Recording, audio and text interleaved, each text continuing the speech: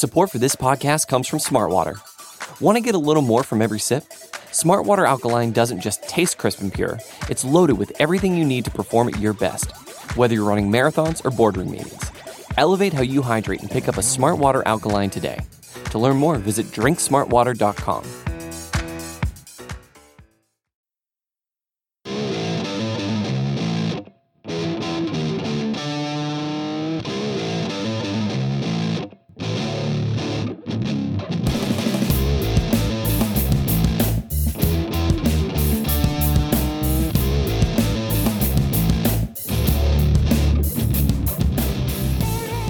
What's up, everybody, and welcome to episode 131 of the Talking Chop podcast, the celebration edition, the first time in the history of the podcast, celebration edition, and fittingly, the longest tenured member of the Talking Chop staff. I believe this is correct. The great Scott Coleman. What's up, man?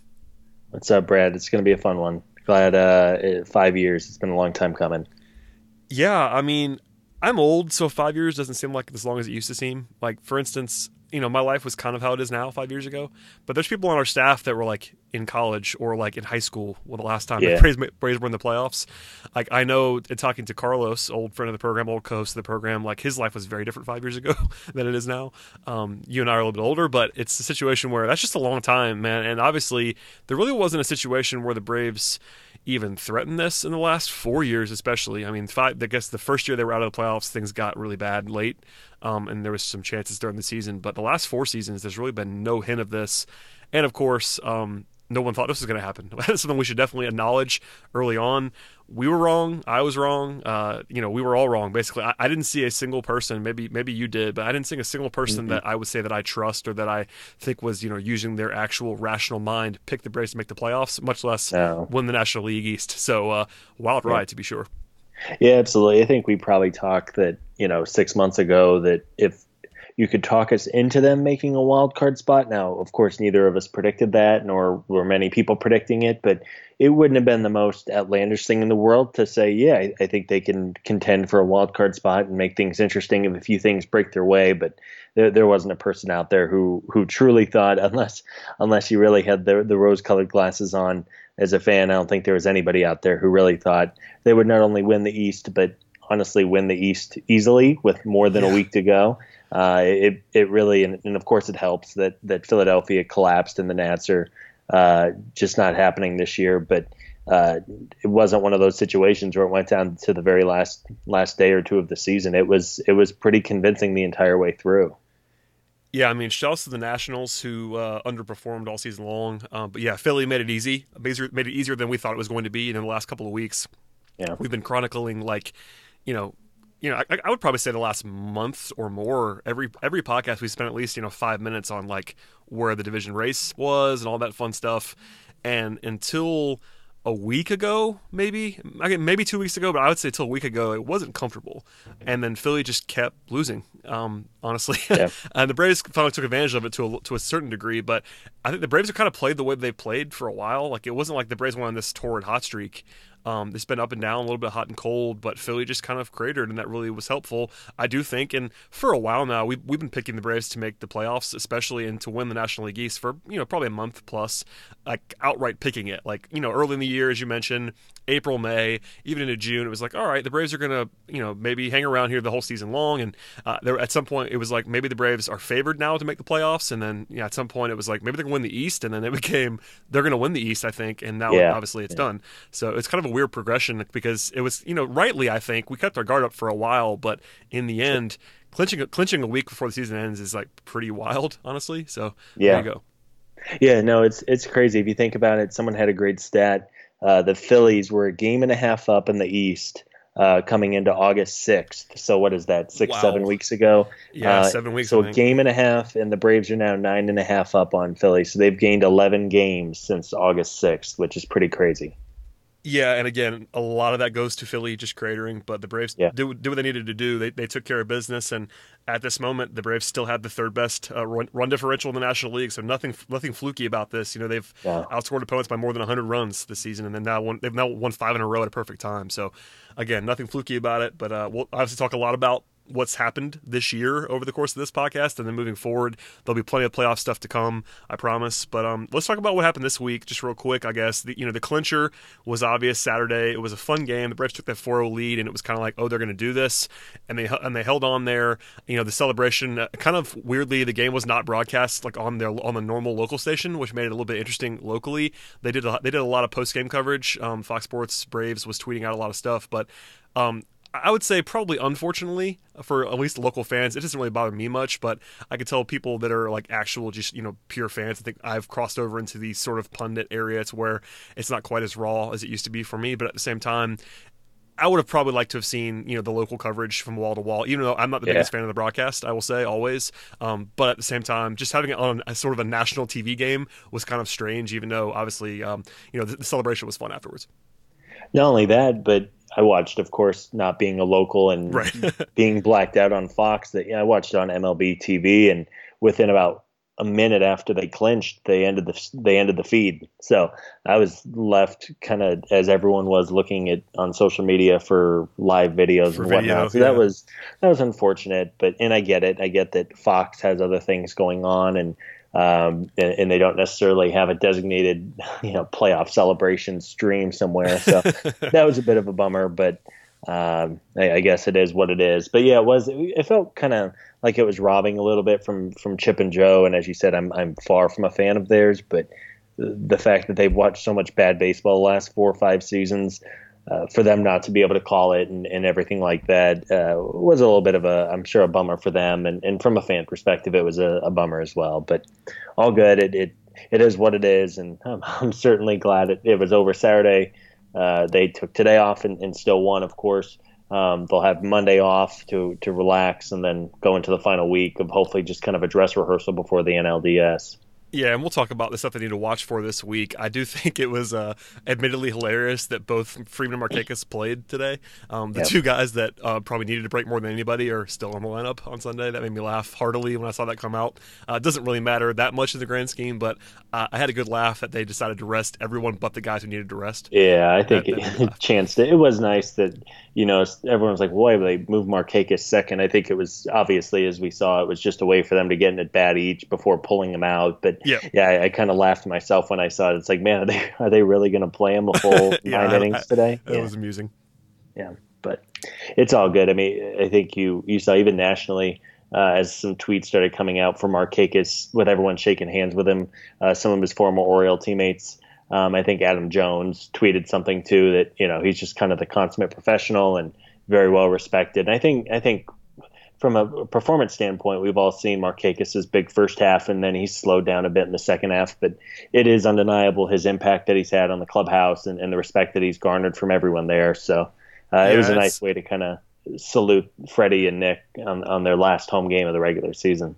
To be sure, and I think we've done a pretty good job, I think, on this podcast pointing that out, even though we talk, we handle these guys like, analytically. We're talking about mostly their performance. 99% of this podcast is going to be about what we can see on the field and, talking about that in that way. But you have to point out that, Markakis is someone that everybody respects that I've ever talked to or heard from, or players have said publicly or privately that I've heard, secondhand, and everybody seems to love him. And obviously Freddie is, the franchise player and has been for a while. So a pretty cool moment there, to be sure. I guess the one other thing that we should at least talk about this week was the game on Friday that was kind of like the absolute moment in which this thing was absolutely going to be over, because, they were, coming back from 4-1 down, with a 5-run 7th inning, the Albies bomb, Camargo with the eventual game winner. Friday was the game where we kind of knew it was over, but at the same time, Friday was when it was actually really over, when they came back from that and the Phillies just kind of were buried. That was a crazy one, and one that I was not expecting, frankly. I was working that night and kind of was looking around, like I was working on the internet, I should say, and almost turned my brain off, like, oh, it's 4-1, they're going to lose tonight, come back for tomorrow. I had it on, but it was a situation where I did not expect that to happen. And then they, sort of typical from this team, I think it was probably a good microcosm for this entire season. Like in the blink of an eye, they were suddenly winning again. And it was like, oh, this is kind of perfect in a lot of ways, because this team has had so many of those kind of crazy come from behind victories this year. And it was a very, very nice and fitting almost end. I mean, it wasn't the end. Obviously, Saturday was the clincher, but Friday was kind of the perfect one for me. Yeah, I'm with you. It was the true. I think that's about as deflating of a loss as you can have as a team in September. And you saw the Phillies. I mean, just by the end of that game, they were not. They were kind of checked out. I would argue they've been checked out for more than just this weekend. But you nailed it. That was to come down or come back from being down and score 5 runs the way they did was pretty special. And I know that everyone said when Camargo hit the ball past the shortstop, they said it was as loud as they've ever heard SunTrust. Now that's, there hasn't been great baseball it's a 2-year sample in the 2 years it's been there, but the fact that the crowd was just so fired up for it, it really had a playoff like atmosphere. And again, the guys deserve it. They've had to battle through a lot of stuff. So to see just the pure joy and happiness whenever that rally was happening. You can see it just from the guys on the field to the guys on the bench. Everybody's all in, and it was a lot of fun. For sure. All right, well, we're going to come back to some more like feel stuff from the season at the end of the podcast. I promise we're going to come back and do that. One thing, though, before we get to some nitty-gritty stuff is you visited Atlanta for the first time, at least the park for the first time last weekend, and we haven't talked about this on the podcast and really not even offline, so I have to ask you what your experience was like. I mean, I guess it doesn't feel as big. Like, I actually kind of wish now that the Braves didn't clinch till like Tuesday, so we had spent some more time on this because we were in the ballpark for the first time, but I have to ask you how it went because you were here. Yeah, it was really cool. We got in on Monday for this past Monday, and we're there through Thursday. So the Cardinal series, but it was awesome, especially from kind of an out of town fan perspective.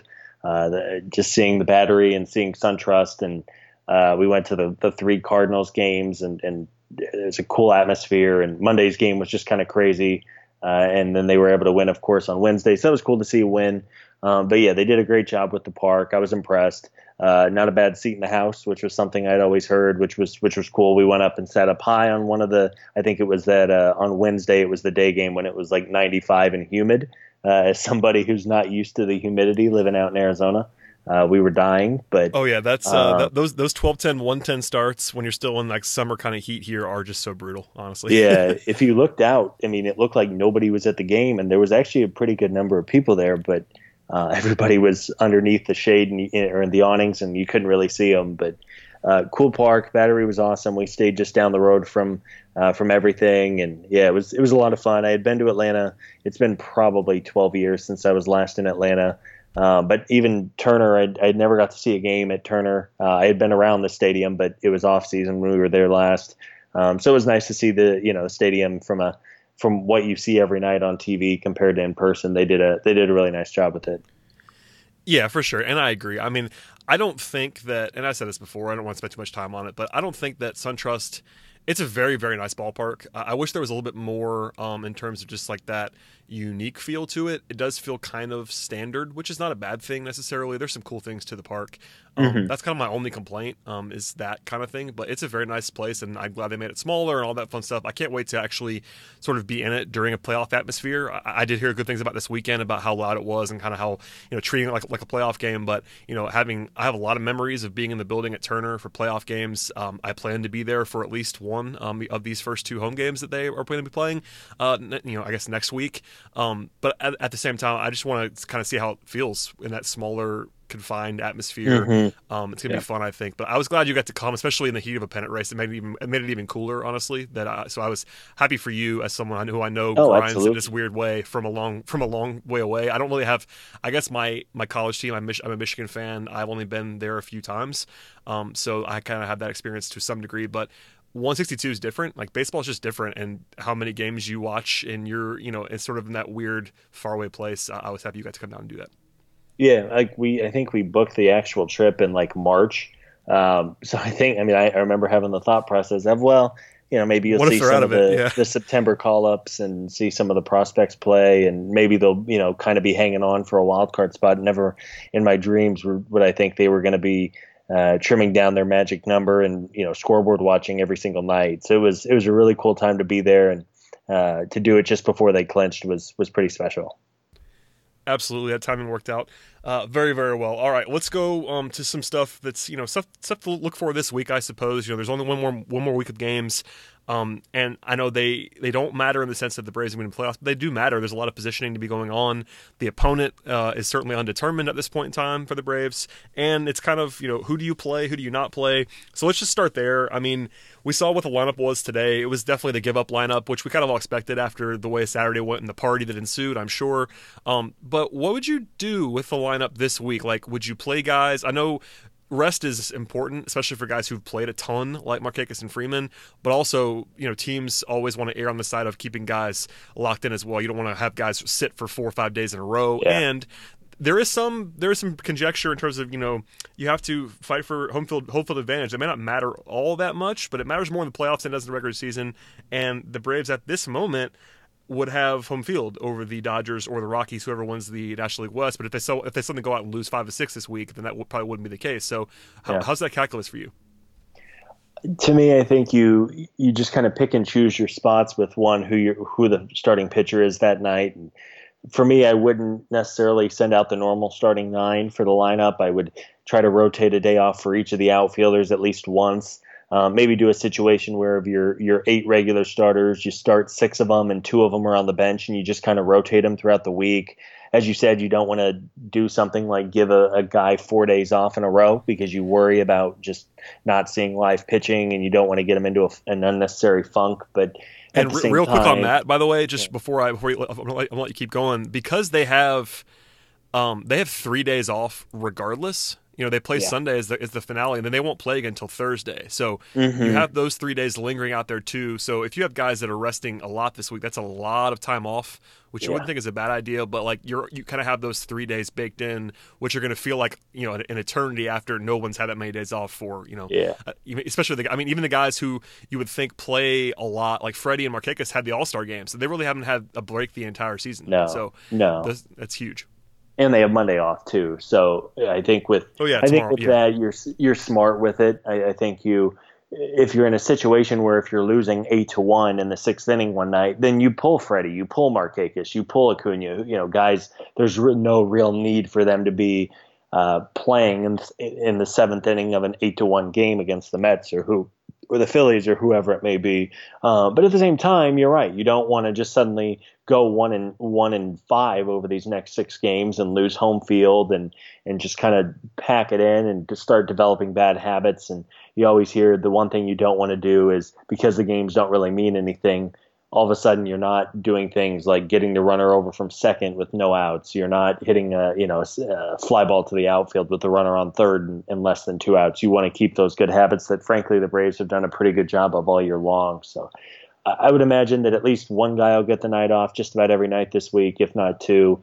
You might see Rene Rivera make a start or 2 to really give Flowers and Suzuki a break. I'm sure after catching just about every other day for 6 months, they could use a break. And I think they just have to be smart and play it game by game, but make sure guys are getting plenty of rest before the playoffs get going. I think we're on the same page with that 100%. The only guy I think on the whole roster that I would be worried about, like I want to play him as much as he can this week, is Adam Duvall. Just because he played every day for a long time in Cincinnati and has been terrible in this bench role in Atlanta. And if they're thinking about even as a possibility of keeping him on the playoff roster, and I promise we'll come back to that in a second, you need to have him see some pitching, because if he doesn't play a lot this week, if he doesn't show you something, that's going to be a lot harder to keep him. Everybody else, you kind of know already. Culberson's going to be there, etc. The catchers, I'm 100% with you. Rene Rivera needs to be playing some this week. Those guys need more days off than I would think anybody, just because of what you said. They're older too. They're not young spring chickens, Flowers and Suzuki. So, but yeah, I mean, I certainly would not be playing anyone every day the rest of the season. Like, I just that seems inexplicable to me. I know that guys like Freeman and Markakis like it as like sort of a badge of honor to play every day, but they need to sit at least once. I just, it's one of those things where there's just no reason to play everybody every day, but you do want to win. So like posting give up lineups is not good. Like today was expected, but I think that'll be the only time probably this week in which you see a lineup that has basically nobody in it. Like they're going to try to win. They need to try to win. Yeah, if they, let's say Tuesday, let's say they sit Dansby and they sit Ender to make sure I'm with you 100%. Duvall is somebody who should probably play just about every night this week, because it would be good to get him, 40 plate appearances or whatever it's going to be.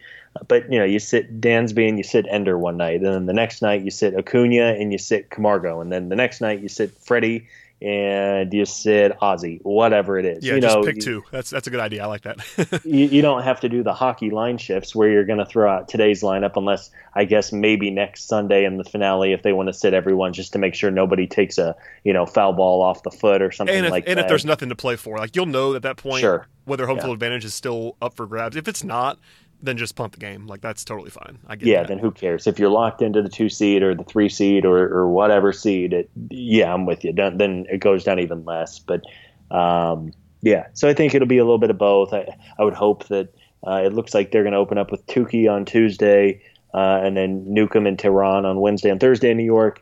Again, I'd like to see those guys throw 80, 90 pitches, but absolutely they don't need to try to push for 110, 115 pitches.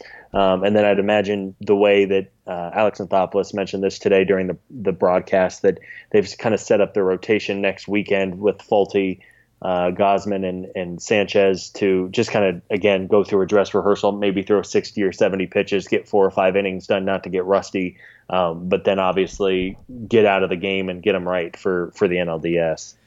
Yeah, and that's a good place to start. I was going to ask you if you thought anything special about that, and I'd seen that too. I wrote that down before we started talking about that, but let's just talk about the roster a little bit. That's, we'll spend some time on this, trying to, I guess, almost every other question we got in the mailbag this week was, what's your roster look like if you're picking the roster? So let's just talk about it now. I'll start with the starting pitching because we just transitioned out of that. I'm of the mind that Fulte is the game 1 starter, 100%. Kevin Gosman, I think, is pretty clearly is the game 2 starter. Sounds like Anibal is leaning to be the third starter. I think we were talking before we started recording that you think he's a lock. I wouldn't necessarily go all the way to lock status, but I'm expecting to see Anibal in the rotation. Does that sound like we are on the same page there? I think so. Maybe you don't 100% pencil it in, but I think something would have to go really wrong in his final start for them not to. Yeah. So, and after that, it's kind of a battle. So, you're not gonna carry 5 full starters. You're not gonna have 5 guys start in the postseason. You're almost certainly gonna come back with Fulte in a game 5 if you get there. So who would be your 4th guy? If we assume those 3 are on the roster, A, who would be your 4th guy, and B, after that, would you carry the other starter or the other starter or 2 in the bullpen? Like, for instance, if you were to go with Newcomb or you to go with Tehran or you're to go with Tukey, would you keep 1 or 2 of those guys around the bullpen potentially? Because that's always a fun spot, especially if you don't take Tukey. I can't imagine him not being on the roster. It's kind of a weird thing because his arm is just so lively that it would make perfect sense. Yeah. But I mean, what's the first decision? I suppose is like who you're going to pitch in that game for. It's a tough question. I think if game 4 was tomorrow, I think they would go with Julio to start. And I think it's just from a consistency standpoint.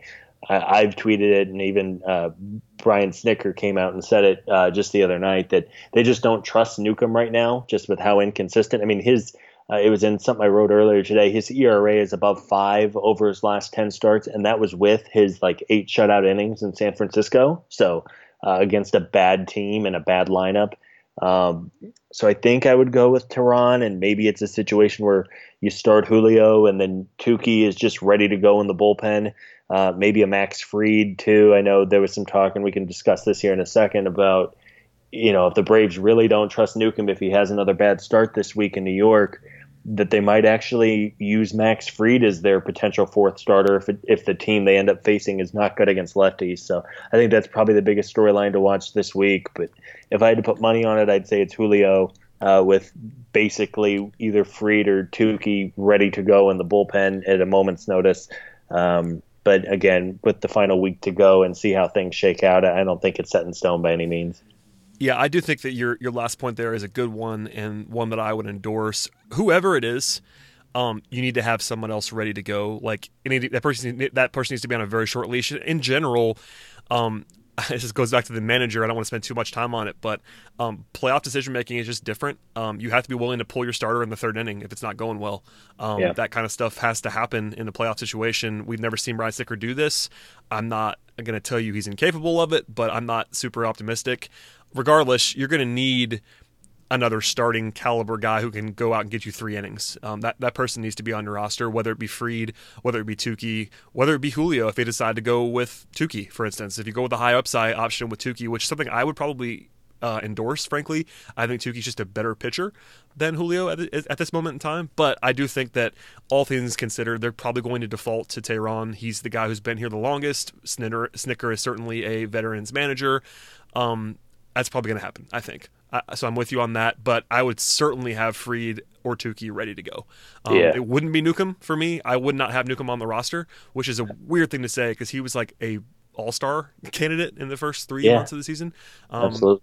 But I'm with you. He would not be the guy for me, which is, it's really tough to say because he was so good early, but you just can't afford someone who's going to blow up like that, and there's just too much of a chance of it. So yeah, I would be. If we assume it's Tehran, and that's an assumption I'm not going to make, but I think we agree we're leaning towards that being the most likely outcome.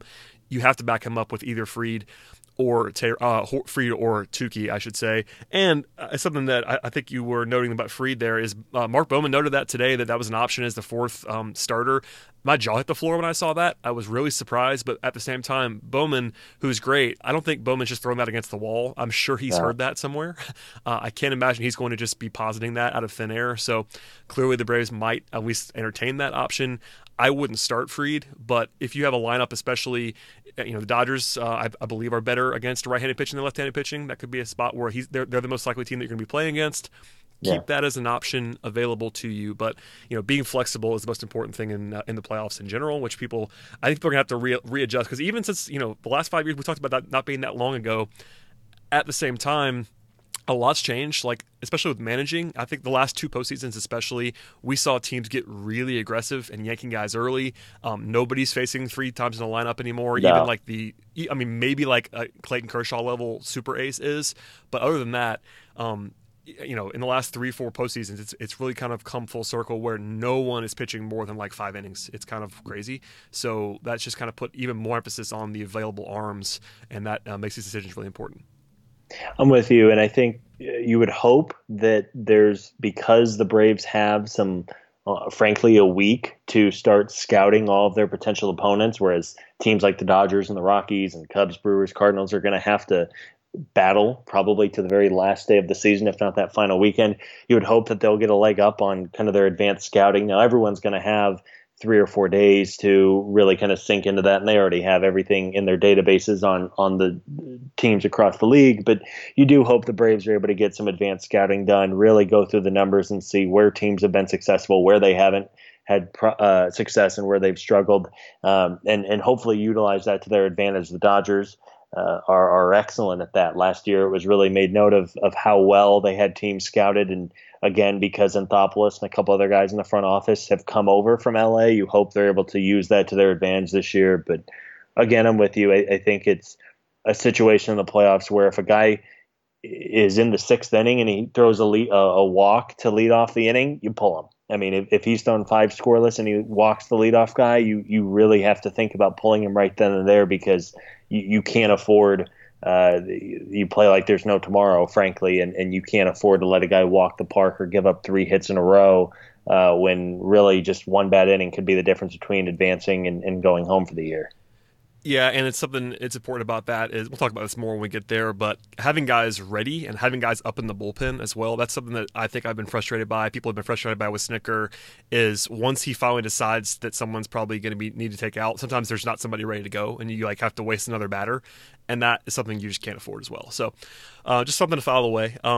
Okay, so we assume, I think you and I are on the same page here, that at least those 3 starters, Fulte, Gosman, and Anibal are locks. And then, the other guys that are, around and at least possible are, I guess, Newcomb, Tehran, Tukey, and Fried are the other options there. We'll come back to the final roster that you and I create here in a second. Let's talk about the position players next real quick. I wrote down 11 locks. I'm wondering if you're on the same page with me here, but here they are, the 11 locks. Basically, the starting 8, Freeman, Albies, Swanson, Camargo, Acuna, Inciarte, Markakis, Suzuki, and Flowers. So that's 9. Those are the absolute dead bang locks. Then you have Charlie Culberson, who I think is an absolute lock as well. And I think Lucas Duda is a lock. Yes.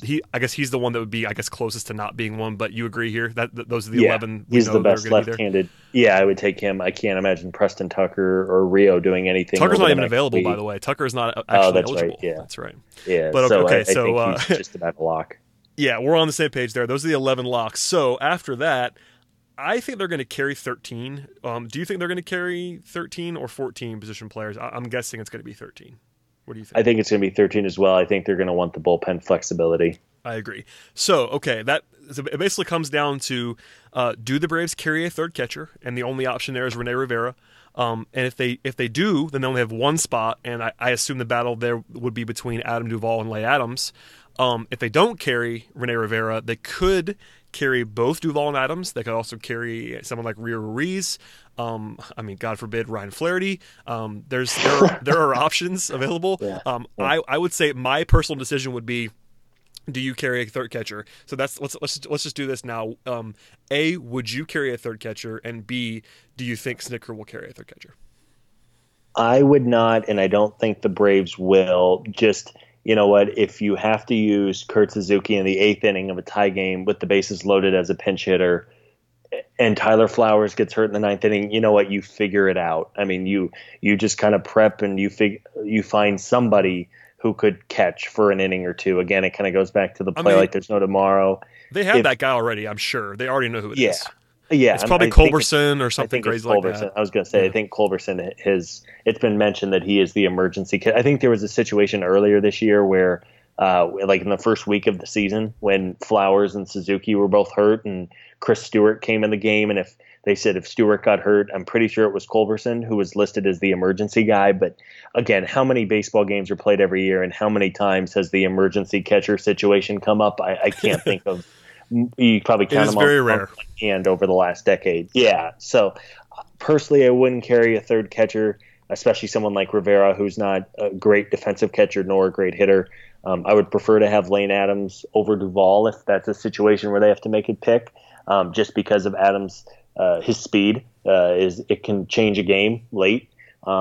And again, Adam Duvall obviously hasn't had a good 2 months in Atlanta, but I do think they'll just roll with two catchers and have Duvall and Adams. I don't really see anyone else. Maybe Rio just as kind of a decoy lefty, so they don't bring in a lefty every time Lucas Duda comes in. Not that I think teams necessarily would, but again, I think they'll carry the two outfielders.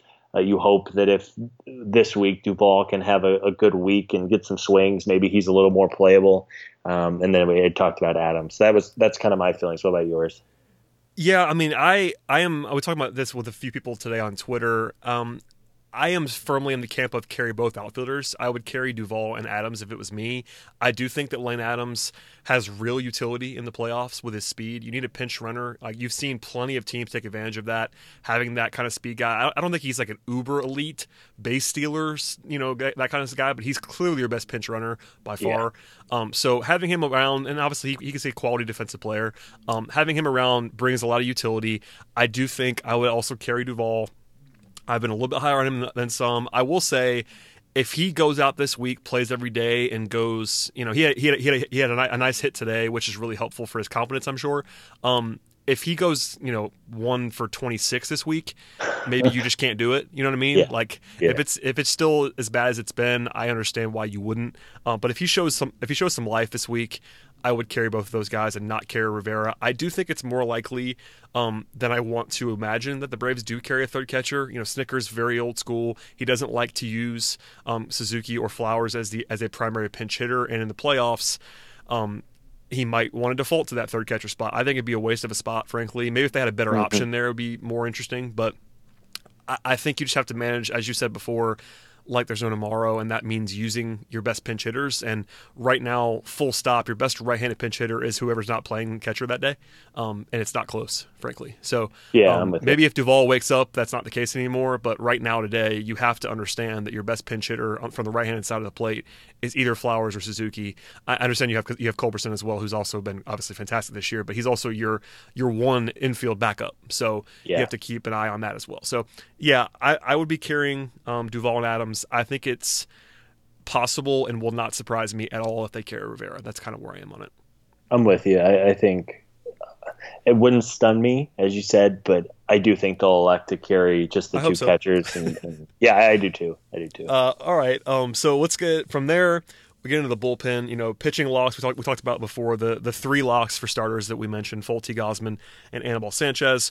In the bullpen, I wrote down a few locks here. I think Minter, Vizcaíno, Biddle, Winkler, Brad Brock, Johnny Venters, and Shane Carl are locks. Do you have any disagreements there? No, I don't think so. I think with Viz, I think they're going to want to make sure that he can go back-to-back days. I don't believe he's done that yet. I mean, if he pitches reasonably well this week and shows that, I think he's on the team for sure. Yeah, me too. It would require almost another injury, and he's done it for years now. He's not. I mean, I think he's near lock, health permitting. Which with all these guys, sure. If Jesse Biddle, injures his shoulder this week, he's not going to make it. But I'm with you. I think those guys are in. Yeah, healthy. Yeah, those guys are the options. So. That's 10 pitchers when you factor in the 3 starters guaranteed, and obviously they're going to carry at least one more starter. That's 11 pitchers, so you're already at 22 now. With the 11, you have the 11 position player locks. You have 11 pitchers of some sort between the 10 locks that we just mentioned, plus one more starter. I would imagine that means there's 2 more bullpen guys, and that also includes the pitchers. So you have guys, here are your options for 2 more slots, probably. You have, whoever's not the starting pitcher for Game 4. So Newcomb, Tehran, Tukey, Fried. And then you have a couple youngsters. You have Kyle Wright. You have Bryce Wilson. You have Chad Sabaka. You have Luke Jackson. You have Sam Freeman. And you probably only get to take 2 of those guys. So this is a really tough question because it's upside versus you might want another lefty, and you only have one option. If you don't, unless you want to turn, Sean Newcomb into a situational left-hander, which I can't imagine they're probably likely to do. It's Sam Freeman or bust on the left side, and then you have a bunch of righties that are probably more talented, but it's really kind of hit and miss here. So, what do you think about the rest of the staff? For me, I think it depends on who they end up playing. If they play, say, the Dodgers, which now is the most likely scenario, we will say. Probable. Yeah. I might honestly be more inclined to take on a Sam Freeman because he's lefty. The Dodgers have Jock Peterson. They have Yasmani Grandal. They have Max Muncy. They have a lot more thump from the left side. And a lot of platoon split guys. Absolutely. Jock Peterson is a harsh platoon split guy, for instance. So compared to the Rockies, who – Arenado is right-handed. Ian Desmond is right-handed. Trevor Story, if he can get healthy, is right-handed. The only real left-handed threat they have is Charlie Blackmon.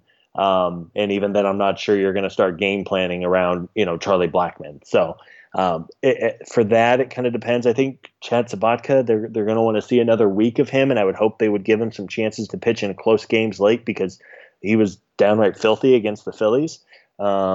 I think he has a chance. I'm not sure that Wright or Wilson will really have a shot just because of the inconsistencies they've shown, and that's really not their fault. They've barely pitched more than once a week, if that, since being called up. Luke Jackson, I guess, could be an option, but Snicker likes him more than we do. I'll tell you that right now. Yeah, and even Sam Freeman hasn't been that bad since coming off the DL. He's been a little better than before, obviously. So.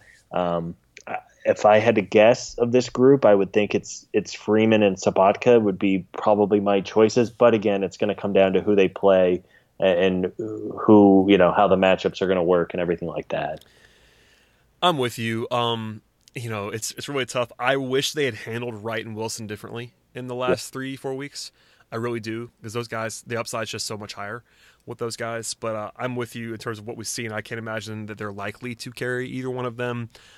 Freeman is someone who I know Braves fans recoil just at the sound of his name at this point. But he hasn't been as bad as people think he's been recently.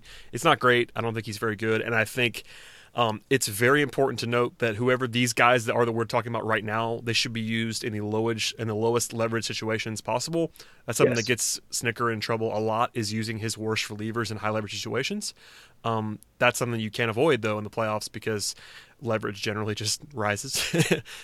Stuff happens earlier in the game. Like you could have your highest leverage situation in the 4th inning and you can't use, I think he might default to using a bad reliever early in the game because it's early in the game, but you can't do it. So obviously big questions there. Okay, let's just pick guys that we would do at this point in time. So are we on the same page in taking both outfielders? So we have the 11 locks of position players, and then we're going to go with Duvall and Adams, me and you, for our official talking chop picks.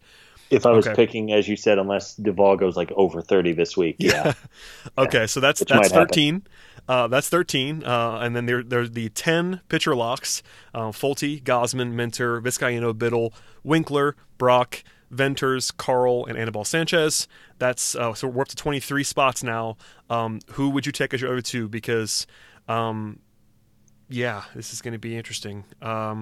Wait, 1, 2, 3, 4, 5, 6, 7, 8, 9, 10. Yes. Okay, so you have two guys, and one of them's got to be a starter. So Yeah, I think I'd probably take Tukey of that group just because of his versatility. And then I guess Chad Sabatka. I think because in this scenario, they have three lefties with Minter, Venters, and Biddle. They don't necessarily need to have a fourth lefty out there. So I think I would lean towards Tukey and Sabatka. Although, again, because Sabaka's only had 12 major league appearances, so the idea of him pitching in the playoffs is a little scary. But I think he's been as good as anyone over the last week. So I think those would be my two guys.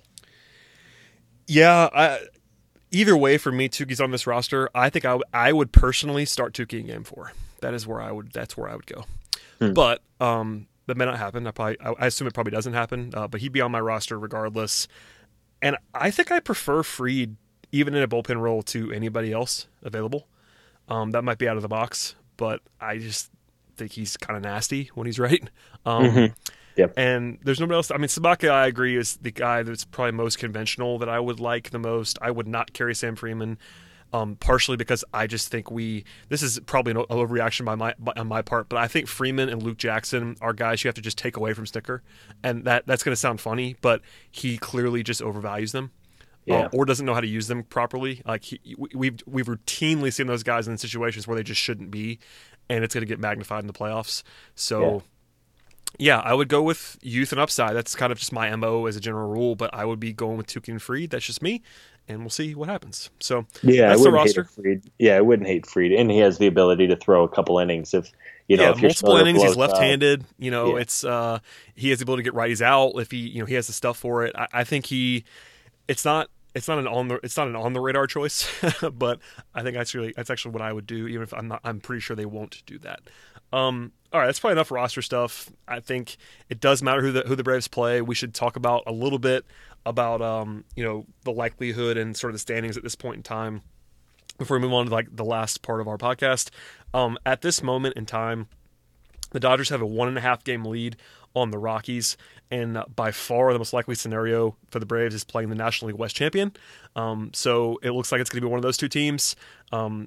I would be rooting hard for the Rockies if I was a Braves fan. I think the Rockies are solidly worse than the Dodgers, top to bottom. For instance, the Rockies have a +1 run differential. Yes, you heard me right, +1, and we are in late September. That's not a very good baseball team, I don't think. They've been really lucky / good in late game situations. Their pitching isn't great. They have a couple guys who are actually legitimately good, but top to bottom doesn't really scare me. I mean, I think that's pretty obvious, but I mean, I guess we should always talk about it. Dodgers versus Rockies. I think it's going to almost certainly be the Cubs versus the wild card team on the other side, because the Cubs have a 3.5 game lead on the Braves. That's a lot with a week to go. So, and they're home against the Pirates this week before the Cardinals. And I'm with you. Plus, even the Brewers are ahead. So if the Cubs were to collapse, the Brewers have a game up on the Braves too. Which is crazy. Still, two teams. Yeah. The Braves have a 9.5 game lead in the division, and they're currently trailing the wild card favorite. So, hello NL East. But yeah, I do think give me the Rockies at all costs. 538 right now gives the Dodgers a 79% chance to win the division and 21% chance for the Rockies. That sounds probably right to me, given the Dodgers have a 1.5 game lead on the Rockies. But listen, if you're a Braves fan this week, root for the Rockies. That's what I would say. Oh, 100%. And they're playing the Phillies and Nats too. So it's interesting. I was tweeting about a little earlier with the Dodgers and the Rockies. The Dodgers are going to go on the road, but they have to go and face the Diamondbacks, who were eliminated. But there is no love lost between those two teams. Then they finish with 3 in San Francisco against the Giants. And while the Giants have not been very good, you can bet they will be going out there giving every ounce of energy they have left to beat the Dodgers, because they'd like to do nothing more than to bump them to the wild card game or out of the playoffs altogether. So. Yeah, I would say this. I mean, let's talk about this real quick. I don't want to spend too much time because next week's episode is going to basically be a preview of whatever series. It probably is going to be Braves-Dodgers, but we'll spend a lot of time next week on the actual matchup. So for right this second, I think the Braves will be favored pretty solidly over the Rockies. It doesn't mean the Braves are going to be obviously a lock to win that series. It's baseball. But I think the Braves, even if the Rockies had home field, might be slightly favored. Against the Dodgers, though, I think the Braves are the underdog. And I mean, it's not by a huge margin, but the Dodgers are just the more talented They're team really top to good. bottom. And even with all their injuries, I think they're better. Their peripherals are better. They have more guys that have been there before, which doesn't matter to some degree, I would say. So yeah, again, this is baseball. None of this stuff's more than like 60-40. I don't think there's not a team. I mean, maybe in the World Series, the Braves are facing off against the Red Sox or the Astros. They're a bigger underdog than that. But I don't think anybody in the National League is like a prohibitive favorite over the Braves. If that makes sense. Absolutely not. No, I think on paper the Dodgers are the best team, 1 through 25. The lineup is really, really good. You mentioned the platoon stuff. They have really good hitters against lefties and against righties. They've been there before. They're not going to get rattled on the road. You talk about Kershaw. You talk about Walker Buehler. Ryu has pitched really well. Yeah, Ryu's pitched really well lately. Stripling is back. They have Alex Wood out of the bullpen now. I mean, that team is, I think, pretty clearly, and there's a reason they won 100 some odd games last year and almost won the World Series. It's because that nearly entire team is back. You mentioned they do have some injuries. The bullpen has not been nearly as good as it was last year. Kenley's been a little shaky, and their middle inning relievers aren't great. But 10 times out of 10, give me the Rockies. If the Rockies sweep the Braves, then so be it. It wasn't because they were a far better team than the Braves this year. It's just because they won a short series in a weird sport. And, but yeah, give me the Rockies over the Dodgers. But I'm with you. I do think the Dodgers are going to be able to hold them off. Yeah, it's baseball, and that's the important thing that we should keep saying because it's a lot of coin flip stuff in baseball. Even the best team versus the worst team in baseball is still like maybe an 80-20 favorite. Like if you put, the Marlins are like historically bad, and so are the Orioles. And so maybe this is an example that doesn't hold up that much this year.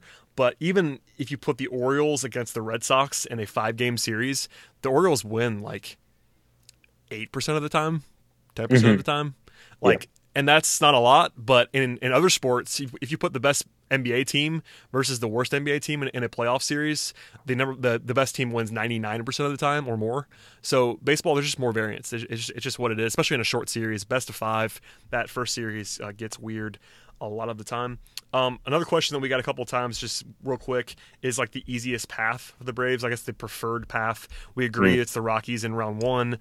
I would want to avoid the Cubs, so I would say.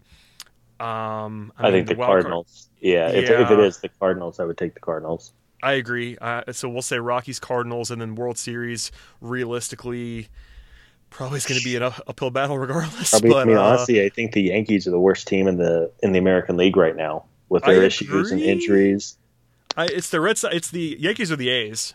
For sure. Whoever wins the wild card is the answer. Well, and even like Cleveland. I mean, you don't realize that Cleveland, who's had basically the Division 1 for 3 months now, the Braves have a 2-game lead over Cleveland in the standings, which is kind of crazy. Their pitching is just so much better than the Braves pitching, though. And you look at Cleveland's team, and they're just built for the playoffs. I mean, you talk about the dominant 2 or 3 starters at the top and really good late inning relievers and some superstars in the line. I mean, that's a really good team. I think the Indians are almost getting overlooked, and I sure wouldn't want to play them in a short series. But alas, I'm with you. I think probably the Yankees or the A's would be the easiest World Series team. But even then, you're talking about 2 teams that are going to win 96, 97, 98 games this year, which is pretty crazy. Yeah, hopefully we're talking about the World Series in actual terms in a couple of weeks. But until then, let's just keep that under wraps. Yeah. It's going to be an uphill battle. Whoever wins the National League, even if it's the Cubs or the Dodgers, they're going to be the underdog probably in the World Series. So. Oh, absolutely. Just follow that. I mean, maybe the situation where they're playing the Yankees and that's like more of a coin flip. But if any of the Indians, Red Sox, Astros come out of the American League, they're gonna be favored over anybody. So yeah, it's gonna be. I think we'll see. I mean, I think Houston is the best team still, even with Boston being what it is. But yeah, the American League playoffs are gonna be pretty nuts. Absolutely. All right, before I let you go, man, let's talk about some of the favorite moments that we had this season. I mean, overall, I think was kind of just a favorite moment because there was a lot of positive things that happened. Frankly, because there was I'm sort of wired. I'm not sure if you're the same way. I'm sort of wired to remember things that are bad. Like I think the thing that's most ingrained in my mind were the two giant blown leads the Braves had. One against Boston and then one against the Cubs early in the year. Those are hilariously the two moments that I could probably recite the most off the top of my head. Says a lot about me as a person who covers this sport. But with that said, there's a lot of fun stuff too, like the near no hitters and all that fun stuff. So, I mean, it's kind of funny. I want to say Friday is like the moment of the season. But maybe that's a little bit recency bias. I'm sure it is. But I think it might be my favorite moment of the season was that come from my win on Friday. I'm sure there are other moments. I mean, Charlie Culberson had a couple of just like heroic things that he did that kind of came out of nowhere that might do. But is there something for you on the positive side that sticks out above everything else? Acuna's first homer was really cool, obviously. Cool. Yep. And to be in attendance for it, the play in Arizona where Dansby knocked down what would have been a game-winning single up the middle and then spun around and threw home. Yep. Yeah, that was, now again, I was sitting about 20 rows back of that, so it was even cooler in person, but that was really a cool moment. But you think about even opening day. I mean, the Braves go down, 5-0 to Aaron Nola. Yep. And to a guy who's probably going to finish third in the Cy Young voting, for them to come back. I mean, it really kind of set the tone for the entire season. And of course, then Markakis cranked one in the ninth to walk off. I mean, at that point, it was just kind of a feel-good win. Hooray! They won their first game, but it really kind of set the tone for the entire year of just them never being out of it and fighting back and everything like that. So all kinds of good moments. Yeah, I mean, it was a crazy fun year. I mean, I think you and I came into the year thinking, hey, if they can get towards 500 and play some of the young kids, it's one thing if you're 500, but you're kind of trending the wrong way. You have some veterans who aren't going to be with the team. Your farm system isn't much. That's one thing. But when we went into the year thinking, well, if they're playing all the young guys, Acuna, Albies, Swanson, Camargo, et cetera, and they're pushing for 500 or so, that'll be a really big success, given the trajectory of the rebuild. But it was an incredible year, and there were certainly some highs and some lows, but it was really a lot of fun to watch. Yeah, that's very well said, and the bookends are kind of perfect from opening day to especially Friday, and just come from behind nature of this team. And again, the blown leads are more memorable sometimes, but the come from behind wins are more important in a lot of ways for a team that was very, very good throughout the season. So that's probably enough on that. We will come back, I promise. Here's just for some planning purposes, so everybody knows on the podcast. We'll kind of just do some producing right now. Our show next week will probably not be on Sunday. I am actually traveling. The final game of the year is Sunday, but the Braves, as mentioned before, do not play until Thursday. So at some point between Sunday evening and Tuesday afternoon, I will have a podcast somewhere in there that'll be an NLDS preview mostly. So it probably will not arrive Sunday night because I'll be on an airplane. But it's coming, I promise, and we do have that 3-day cushion, which is very nice for me, especially, to record that. And then after that, and Scott will be a big part of this, we're planning to do recap shows. This has been a weekly podcast for as long as it's existed, with a few weeks off in between and all that fun stuff. But for the first time in the history of the show, we're going to do basically almost daily. I mean, it won't be every single day because there'll be off days in there. But at least as long as the Braves are alive in the playoffs, we will do a post-game episode after every single game, even if it's like 3 a.m. because before we were talking on the podcast, Scott and I were kind of thinking out loud, if the Braves play the Dodgers and have to go out there, there's going to be some very, very late nights on the East Coast at least. So buckle in, get your coffee situation ready at home, because if you want to stay up for these games, remember that series a couple, I guess not a couple years ago now, a while ago against the Giants, where I routinely was going to bed at 3 after covering that. Yeah. So yeah, it's gonna be interesting. I'm very excited for it, even if sort of the prospect of those late nights is going to hit me at some point in time. But that's sort of the plan moving forward. We sort of teased it the last couple of weeks, but that is going to happen.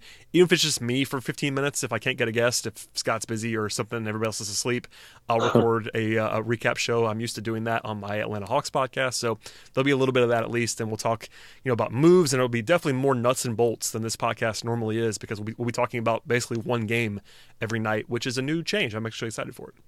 It'll be fun after basically having to look to the future the last 3 years. It'll be a nice. It'll be a nice little change. Yeah, some recap stuff, some like, hey, in the 5th inning, he did this. Like every once in a while, we'll do that at the beginning of a podcast, but it's mostly to be like what went wrong or what went really right. And this time it'll be like every move we analyze, basically. So that'll be fun. Anyway, well, Scott, if there's anything else that you want to say to the people, please go ahead and do that. Of course, we will talk in the very near future, but if it's not before the actual playoffs begin, do you have a message for Braves country? I think people want to know where you are, my man. Yeah, let's hope they can get something done. I mean, I already feel like they're kind of playing with house money, so to speak. But you get there, and you don't want to lose early in the NLDS. I mean, someone reminded everyone today the Braves haven't won a playoff series since 2001, which is pretty crazy to think about. Like 2001. I was about to say, right now, we talked about this, 5 years ago, we were kind of in the same spot. 2001, what were you doing? I was probably 11 years old, give or take. Maybe. So I'm older than you, but was it 6th grade for you, probably? Somewhere in there? Probably, yeah, middle school area. Yeah. So 2001, I remember this most because it was 9/11, and the year of 9/11, right before the playoffs. I was in 10th grade. I was, playing basketball poorly and kind of just being a 10th grader, but living and dying on all Braves things. But that's a long time ago. Like I've not even been in I've been out of college for more than 10 years at this moment. I graduated college like 10 years and 2 months ago. So talking about 17 years, that's a long time. Well, the way you think of it is, okay, let's say they win a playoff series this year and then they'd go another 17 years without doing it. I mean, that's 2035 would be the next time the Braves would win a playoff series when you think of it like that, which is just insane. So I mean, since then, I think I have attended, if not every single home game in the playoffs between that. I was at darn near all of them. Like I can recite all of the exits after 2001. I was at every single time the Braves lost a elimination game in Atlanta. I was there. From Kerry Wood going crazy in the 03. It was freezing cold at Turner. I was sitting like the second to top row to the last time, which was the wild card game loss was brutal, and then of course the Craig Kimbrell, David Carpenter disaster in 2013. Like I've been in the building for a lot of those losses, like the Brooks Conrad game, which I'll never forget as long as I live. Yeah, because Kimbrell was in L.A. Yeah, Kimbrell was in L.A. Like the Giants game was just like, yeah. I can just see Dior Hernandez on the bench right now because he's still sitting there for some reason. I'm not sure why he wasn't playing second base. Anyway, so yeah, 17 years is a long time. I'm glad you mentioned that because that's actually a good point of reference to just kind of talk about. We have a lot of people on this. I think people that listen to this podcast that weren't born then. Like those people exist. That's crazy. Like I wish I could call Carlos in right now and be like, Carlos, weren't you like 5? Like he probably has no. I don't think he has any memory of the 2001 playoffs. I think he has no memory of that whatsoever. Yeah, I have a little bit, and like I think the first one I vividly remember was that crazy Astros series in 2005. Back when the Astros with Chris Burke, Joey Devine. Vividly remember sitting, in my bedroom and watching those games when I was whatever I was then, 13, 12, whatever it was. But yeah, I mean, it's been a long time. So hopefully, again, just kind of the magic ride this team has been on. And really, you look around at the NL and there's no super team. I mean, we talked about how good the Dodgers were, but they have some very real holes. There's a reason they're only a game up with a week to go. I mean, they have some real issues. It's not the same super team as last year where everyone kind of figured they were going to cruise to the playoffs, and they basically did. Not saying that the Braves are going to walk in and get to the World Series in a total of 9 games, but there's certainly a chance to do something this year, and whether or not they do it, it's far from a lost season. It's been a pretty crazy ride from the beginning, and hopefully they're able to do some things in October and then just keep going. I mean, it's a young team; they're going to have some money to spend. The future's bright, so it's a good spot to be in. Yeah, we got a lot of questions about future stuff, and I purposely didn't want to answer them because there's time for that later. We'll talk plenty about that in November. Win or lose, however the playoffs go, we'll spend plenty of time in the offseason about who goes where and whatever happens. But for now, the next hopefully month plus, but maybe not that long. But the next few weeks, we'll be talking about the playoffs exclusively, and that's what we'll be doing. Yeah. So, thanks for listening, everybody. I really appreciate it, Scott. We'll talk soon, my man. But I really appreciate you as always, and let's have some fun with this. Yep. Thanks for having me on. So on this special occasion, because of the fact that the Braves haven't been in the playoffs for so long, and how the early clinch and all this fun stuff, I thought we go to also to have a second guest on today's podcast. So without further ado, here is Joe Lucia of Awful Announcing Fame. He's been on the podcast before. Joe brings a national perspective to the proceedings, so I thought it'd be good to have him on. And of course, it's more important because he reached out to me and asked me to come on. So that's what happens at this very, very late hour, and when it comes to putting the podcast together. And I wanted to expand the pod a little bit this week as a more of a celebration. So here's my interview with Joe. Joe, thanks for coming on, man. What's going on? I am just so ecstatic that somehow, some way, this Braves team has won, I guess, 89 games now and is, the NL East champions. It's amazing. I'm stunned. Yeah, stunned.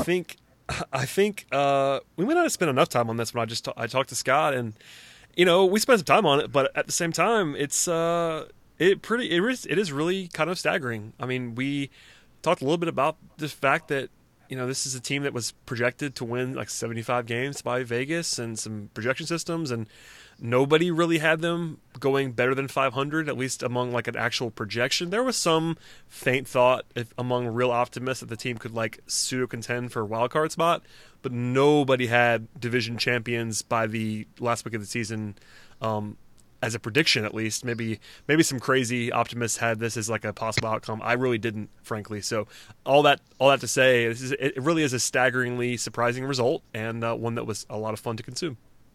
Yeah, I mean, I was thinking coming in that the absolute best case scenario, if everything broke right, was 500, and of course that mark got surpassed like 2 weeks ago, I think, and they just have kept winning. I mean, it hasn't been pretty at times, but it's been really effective, and pretty much the best case scenario for every player has come true, and I'm just stunned. That's the word I keep coming back to.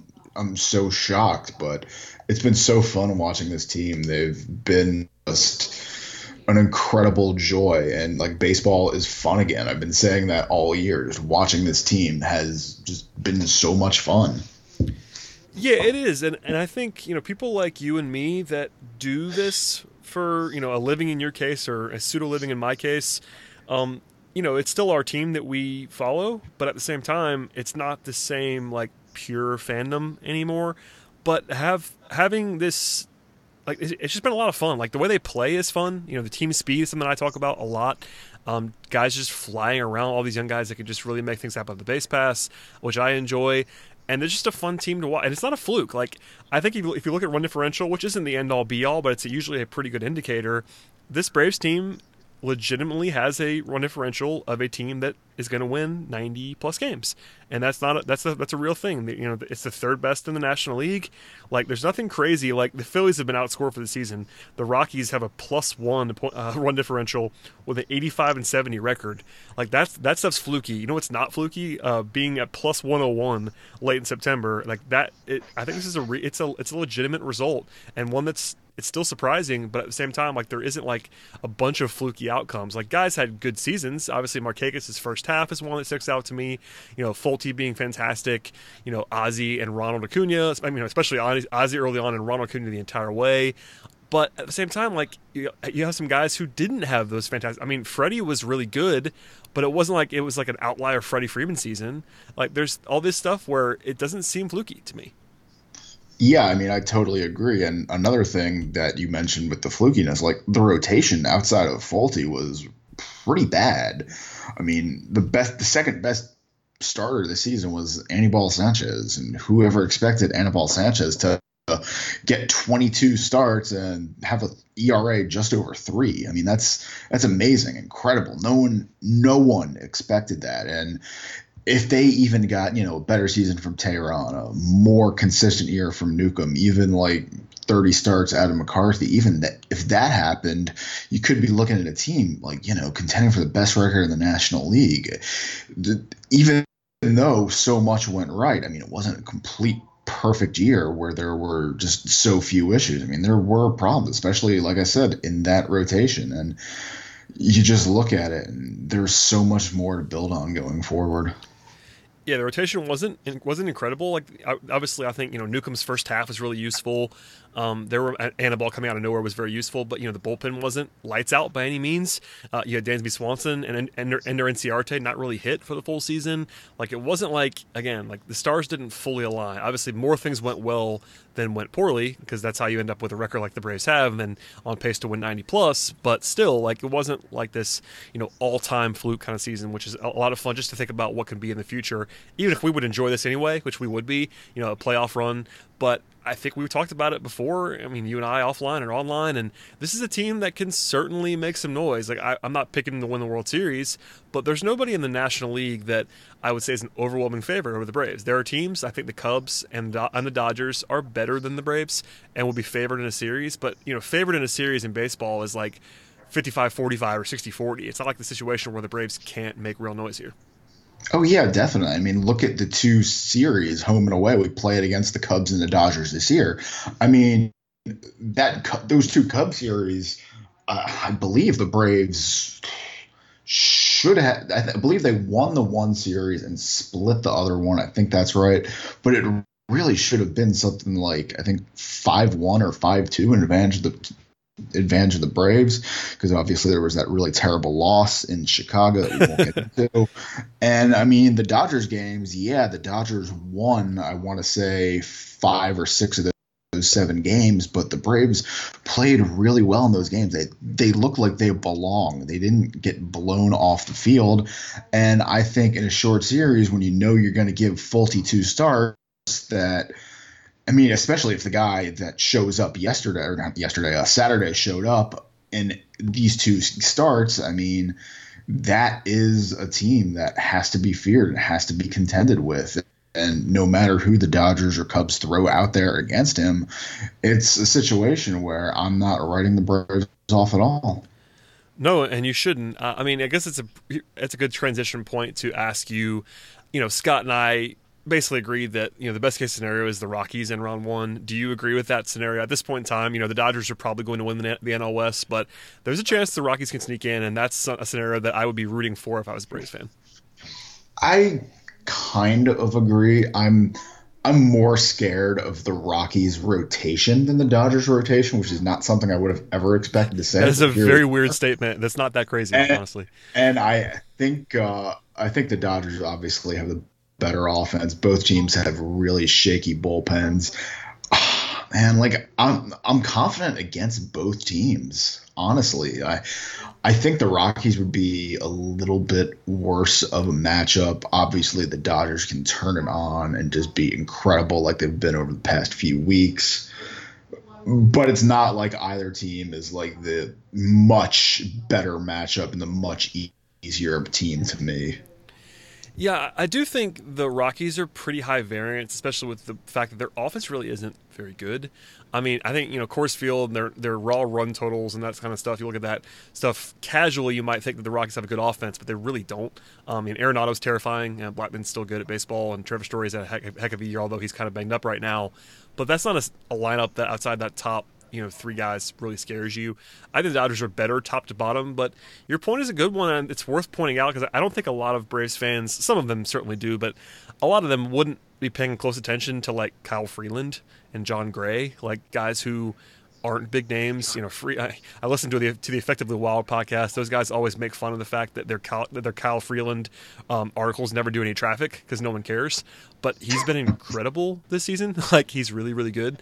The Dodgers have the names. They have Clayton Kershaw. They have Walker Buehler. They have these guys that are kind of high profile people. But the Rockies do have better pitching than they usually do, at the very least. Yeah, and the Rockies have actually been really healthy this year. I'm looking at their Fangraphs page. They've only used a total of 21 pitchers. That's insane. That is absolutely nuts. I did not expect that at all. But yeah, I mean, this team they can be really dangerous in a short series because they can hit at least a little bit, and they have this dominant top line pit. Like, would you want to face John Gray twice? I mean, come on, that's not fun. But like you were saying, I mean, they're not this undefeatable juggernaut, and the Dodgers aren't, the Dodgers of old that's winning 105 games or whatever. They've got more star power, but remember, their leading hitter this year has been Max Muncy, and I think we can shut down Max Muncy if push comes to shove. Yeah, I do think I'd still rather face the Rockies than the Dodgers, but it isn't a situation where I think I don't know, it's more of a run differential thing. Like, it's the fact that they're only +1 in late September is like, they've been really fortunate, but they do have talent, and it's really high variance because if Freeland and Gray just decide to lock you down for 3 out of 5 games, then you're in some trouble. So, I mean, again, Kershaw is Kershaw, and if he's at his best, he's the best pitcher alive or close to it, even at this point in time. But the Dodgers, I think, have a better roster than the Rockies, but a situation where they haven't been that team all year. They have been recently, as you point out, which is kind of scary to me that they've kind of turned the corner a little bit, and they're playing the way that they should probably be playing. But if I said the Braves were a coin flip against the Rockies in like a 60-40 against the it's not a big difference, I think. I mean, the Dodgers, I think, are better than the Rockies, but again, it's baseball and it's a short series. So like anything that you think is an advantage is really a not that significant bump, if that makes sense. Yeah, I mean, just remember 5 years ago in that Game 4 that I live over and over in my head, I mean, Freddie Garcia outdueled Clayton Kershaw and should have been going back to Game 5 Atlanta. But of course, as we know, that didn't happen. But when you got guys, just get through 6. Just get through 6 and things can happen. And I look at this Braves roster and the lineup and the rotation. I think they can go head to head and do that, especially when you look at a guy like Tehran, who I don't even know if he's going to end up getting starts in the playoffs or not.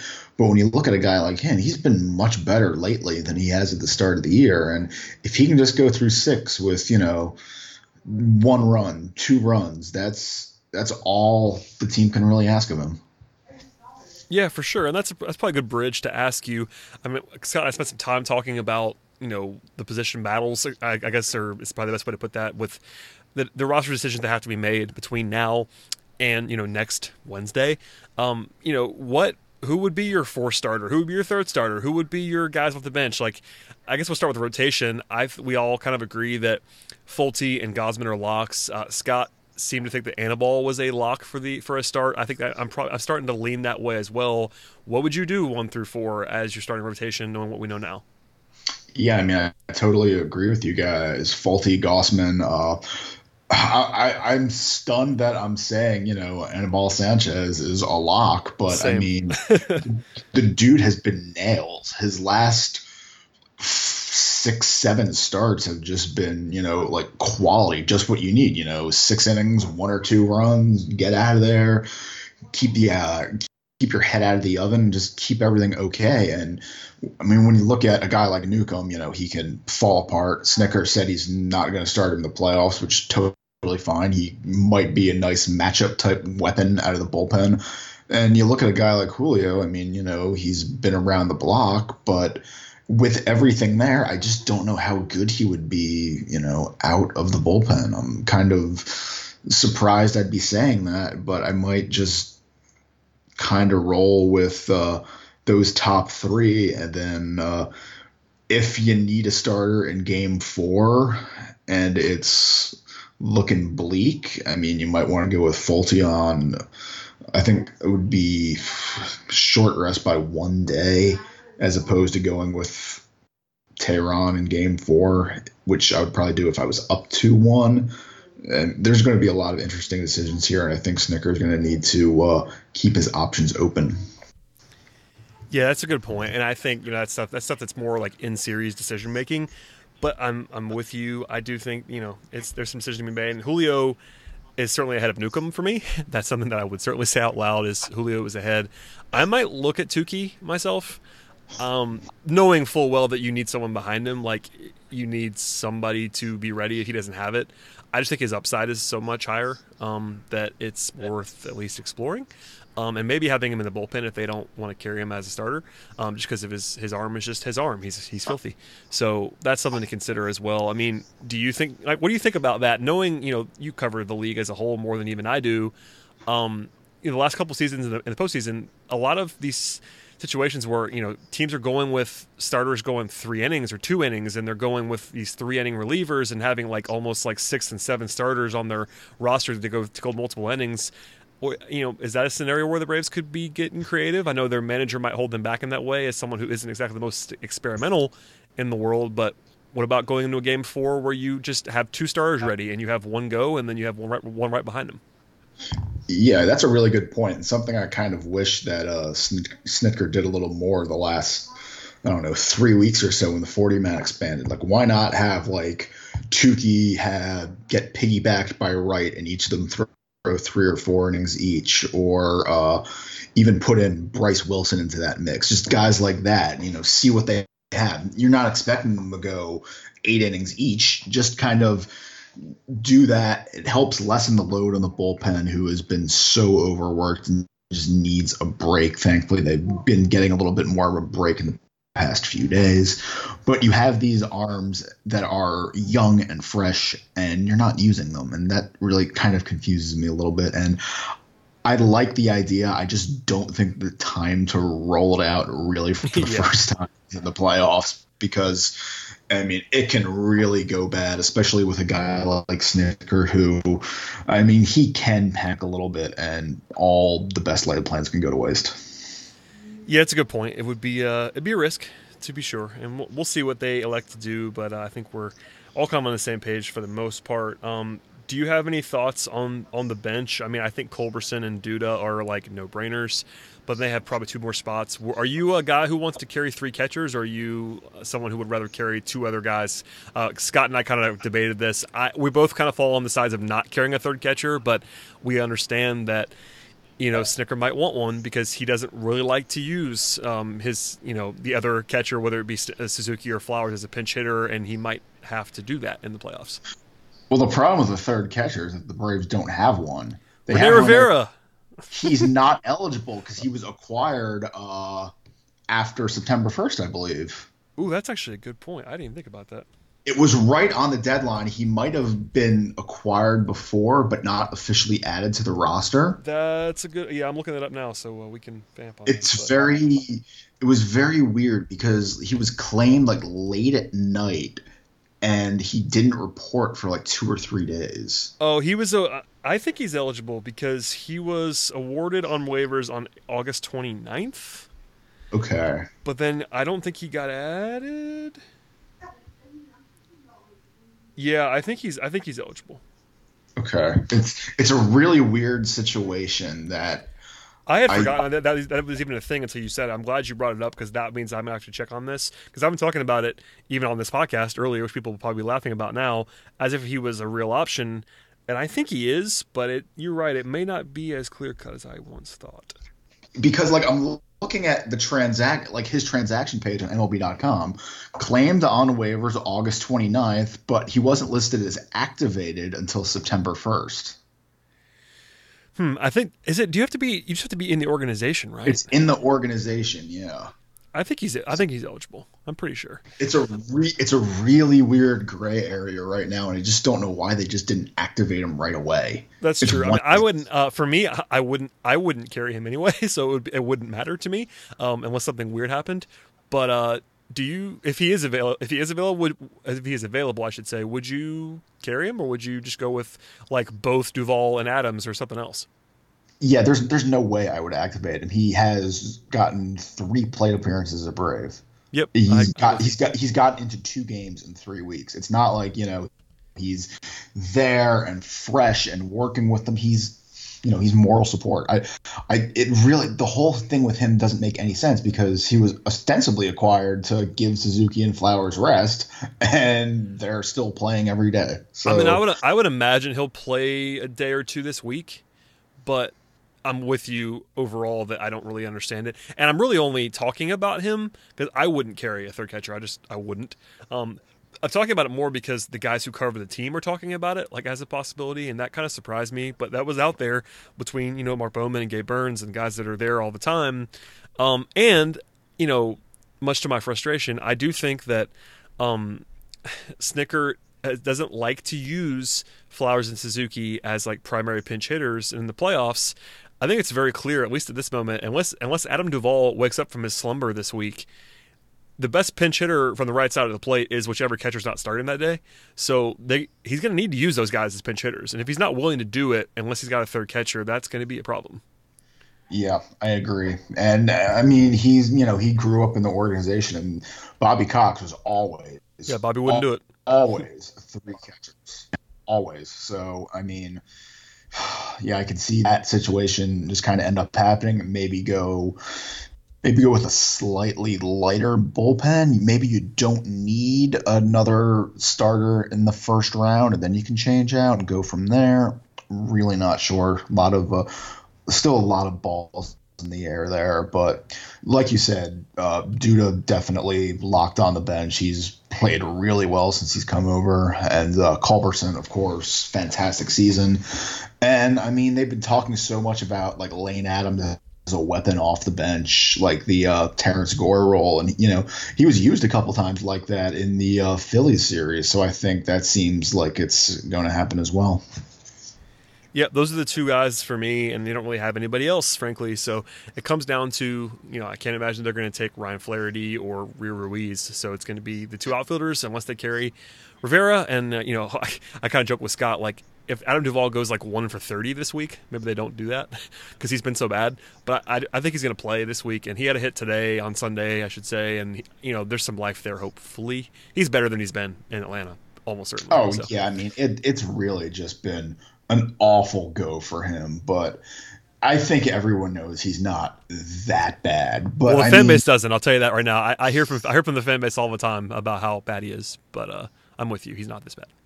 Sure, but when you're going into the playoffs in a short series, if you're on that much of a cold spell, I mean, I'm not a hot hand type of guy, but when you're struggling this much, I mean, it would be really tough if he doesn't, do something to bring him along. It would be really difficult. Yeah, I'm hoping he shows something. And listen, he had a nice hit today on Sunday. That would be useful to have a couple more of those they can at least point to that says, oh, all right, look, Adam Duvall's coming alive, and we know what he can do. We know what he's capable of. By the way, he plays quality defense in the corner outfield spot, and he hits left-handed pitching. That's why he's on the roster. So that's just something to file away, and bullpen stuff is kind of what it is. It's fluid as well, but I mean, I don't know. I answered this question earlier. What's your ideal path? Like if I said, all right, design a scenario where the Braves win the World Series. It's not likely, but which teams are they playing against on their way there? That obviously within reason, teams that could be in front of them. Which teams are they playing to get there? How would you put that together? Yeah, it would probably look something like in the first round, getting the Dodgers and winning in 4. Oh my God, I can't believe I'm actually talking about playoff scenarios. It's been so long. I asked you. I mean, listen, this is what we have to do right now. We're here. We've arrived at playoff scenario talk in late September. It's crazy. Like beating the Dodgers in 4, getting like that extra day to rest up a little bit. And then in the NLCS, I mean, those 3 teams in the Central are just killers. I don't want the Cubs. Yeah, well, what we've seen them do. But I think there's enough like turmoil and chaos around the Cubs that they can be beat. I would probably prefer to play Milwaukee because I think their pitching is the worst of the 3. And I mean, their offense obviously very good, but it's not this like juggernaut that can't be stopped. There are holes in that lineup, and they're also really not that great of a defensive team, unlike the Cubs and the Cardinals. So I think there could be some opportunities there to get through. Then in the World Series, I mean, it's really a crapshoot, but give me the A's just because their rotation is decimated right now, and I think they would just be happy to be there. And if you're counting on their starters that are healthy right now to be able to get through a 7-game series, I don't think that would happen. Yeah, it's definitely either the A's or the Yankees in the World Series. And the Yankees only because they just don't have any pitching. Honestly, it's a weird. Well, they're starting pitching, I should say. Their bullpen is absurd. But yeah, I mean, it's dream scenario. I asked you, so it's definitely the A's. The A's are the worst team in the American League in the playoffs. There's no question about that. The A's are the worst team in the American League in the playoffs, and they have 94 wins. Yeah, which is outrageous. I mean, I'm not sure they have more wins than any team in the National League. And I'm not sure that's real. You know what I mean? Like, I'm not sure that they're like actually like a 98 win true outcome team, but still they have 94 wins. It's crazy. It's like the Rockies being 85-70 with a +1 run differential. It's just the way things work in baseball, and you can't predict it as people say regularly. I mean, yeah, I don't know. There's takes we could put out there. Do you have any like feelings on that we haven't expressed on like what's gone on so far, what's going on in the future? Like how optimistic are you, not knowing who the Braves are playing? Obviously there's another week to go. They could be playing either the Rockies or the Dodgers, probably not anybody else, but there's still a scenario in play where the Braves finish with the best record if they go out and win 5 out of 6 this week. I can't imagine that's likely, but it's at least plausible.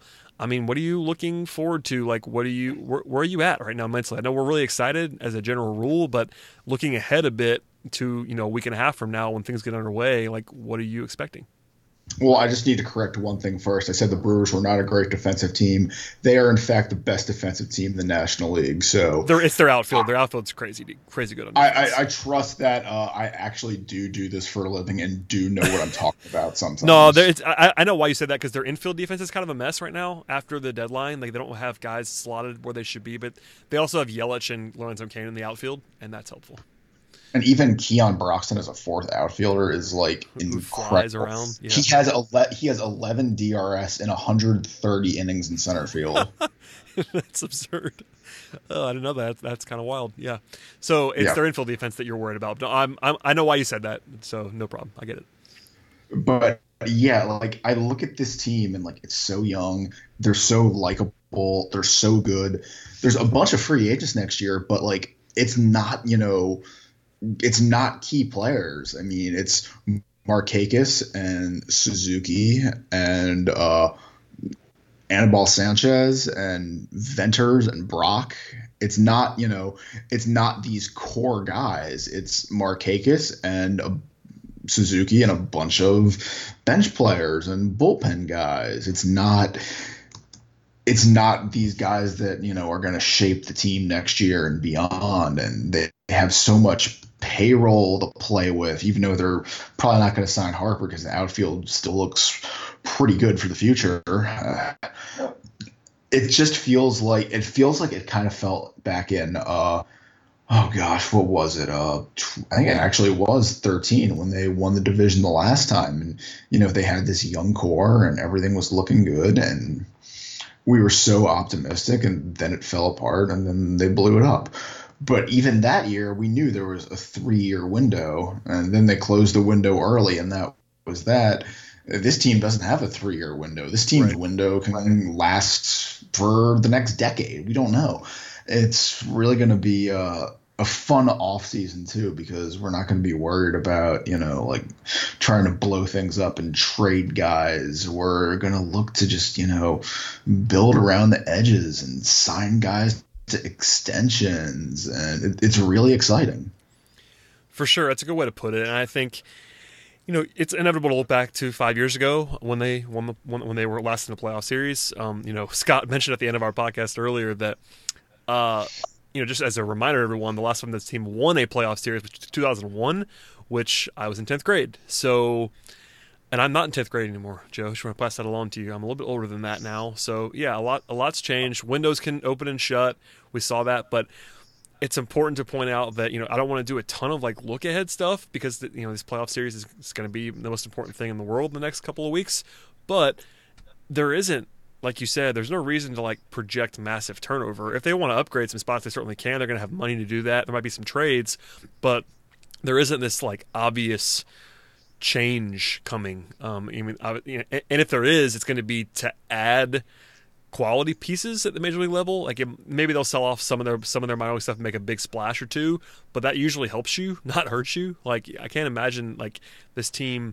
They certainly could win less games next year because of how well this season went, but their overall talent level should rise, not fall, and that's it's a lot of fun when you're talking about that kind of scenario as a team enters the playoffs for the first time in a while. It's funny you mentioned 2001 because I completely forgot who they beat in the division series that year. For the record, it was the Astros, who are no longer in the National League. And that was before the last time when they lost to the Astros with Chris Burke and Joey Devine and all that fun stuff. But yeah, when I was on my honeymoon in Maui, we went to this restaurant. And they had framed pictures of all these celebrities that ate there, and one of them was Chris Burke celebrating that home run. Not a celebrity. I wanted to rip the thing off the wall, but that would have been fun. But that 2001 team was so long ago, and pretty much everyone, probably everyone from that team is now retired. I can't imagine anybody still playing. Yeah, that's a long time ago. Yeah. A couple of them work in TV. At least one of them is dead. That's fun. Yeah. So that was a really long time ago, and we're back in the playoffs, and it just feels like, man, here's a fun exercise just real quickly. I'm going to run down. I'm sure you have this up as well. All of the, de facto starting lineup for that team in the rotation. Javi Lopez, at catcher, a combination of Wes Helms and Rico Bronya at first base. A lot of Kilvio Veras and Keith Lockhart. Rafael Furcal, obviously Chipper. BJ Surhoff was prominently involved as a 36-year-old on that team. Andrew Jones was young and good back then. Brian Jordan, who's now doing TV for the Braves. Julio Franco on the roster. He was already 42 at this point, which means he's ancient now. Maddox Glavin, Kevin Millwood, John Burkett was the memorial, supposed to be fifth starter that ended up being good that year. John Rocker was the closer on that team. This is a long time ago. It's the young guys on this team was Jason Marquis was the young gun starting pitcher, and Andrew is 24, that, and Marcus Giles. That was your young core on this team. It's been a long time. And Rafael Furcal, I should say. It's been a long time. That team on paper is so bad. They had two regulars with an OPS plus above 100. I mean, they only won 88 games. That was the team. That was the year that they probably shouldn't have won. That was probably the worst team in the whole run, because they won 88 games. They just got kind of lucky, bailed out by the NL East. And that year, the Phillies won 86 and the Mets won 82, so it was a really close race. So, I mean, without getting too deep into the 2001 rabbit hole, it's just kind of a reminder, again, that's a long time. That's more than half my life, and I'm not young. So it's something to consider. It'd be just fun to win a playoff series. I was telling Scott, I was I was at a lot of these eliminator games at home when the Braves lost. It'd be nice to be in the building for one of those fun games in the playoffs. Not Brooks Conrad or not Kerry Wood or, nothing like that. It'd be fun. It's really kind of depressing because during that 2010 run, I remember all of the games in that DS, and the Braves should have won 3 of the 4 and lost 3 of the 4. So it's just so painful. Yeah, that's what happens. And I mean, listen, that could happen again. We could be talking about the 2018 playoffs and how brutal they were. That would not be a huge surprise to anybody.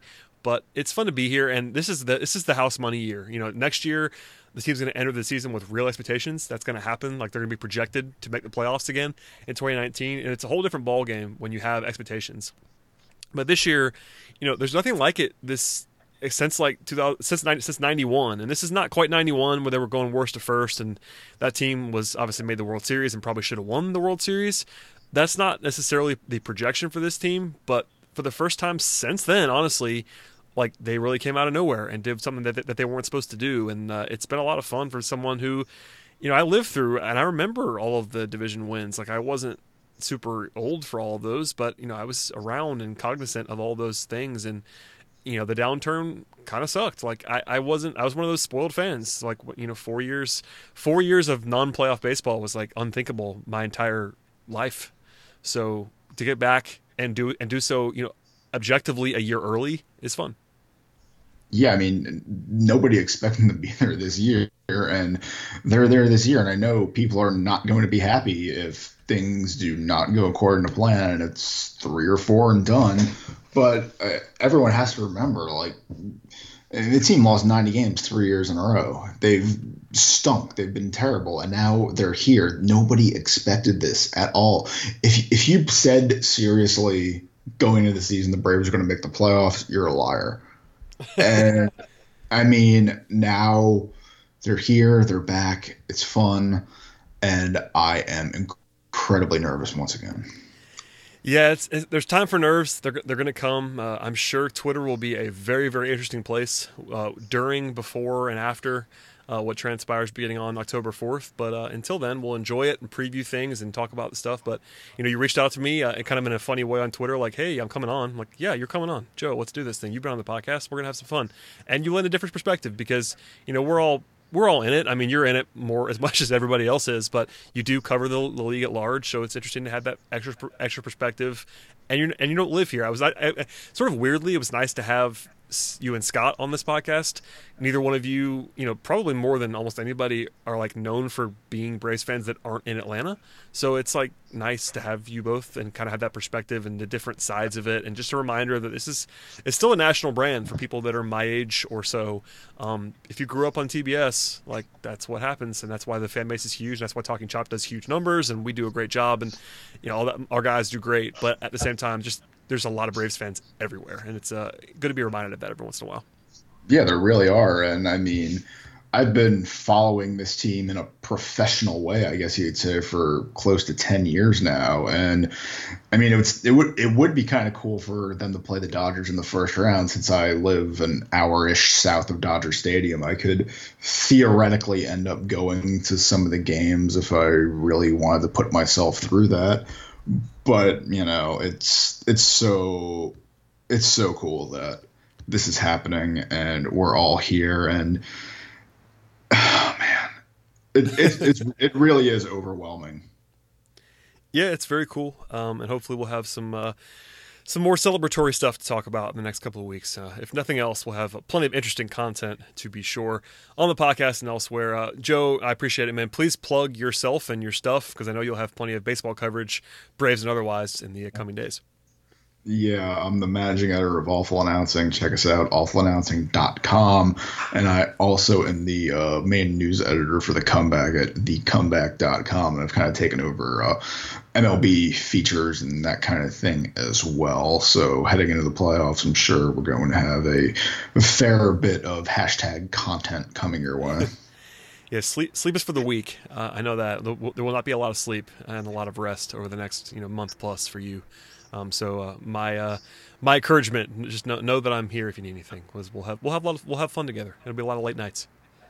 Yes, we will. I'm actually I'm kicking around the idea of maybe flying out for a game, but flight prices are kind of laughable for 2 nights. So yeah, I can see that not being, especially this close. It's tough to just pull the trigger on a week and a half from now. It's it's usually going to be inside that window where prices jump and they double, and it's not fun. So I'm with you. The bright side, when I finally do get to SunTrust next year, it's not going to be misery dragging through the stadium. It's going to be actually fun. Yeah, I mean, Scott came for the first time this week and was like, I felt bad, and we didn't talk about it as much as I probably wanted to, but it's all right, Scott, I wish you picked a different week. We would have done 30 minutes on your experience at the ballpark, but they won the division this week, so we have to talk about that instead. So, yeah. Yes, I'll welcome you to town when that happens, so you let me know when you're coming, and we'll do it up big. I'm super excited. Hopefully, I'm wearing World Champions gear, because that would be pretty cool. That's a good way to end it, just on some big dreams. But thank you, Joe, man. I appreciate it. Please follow Joe on Twitter and on the Comeback and Awful Announcing and all that fun stuff.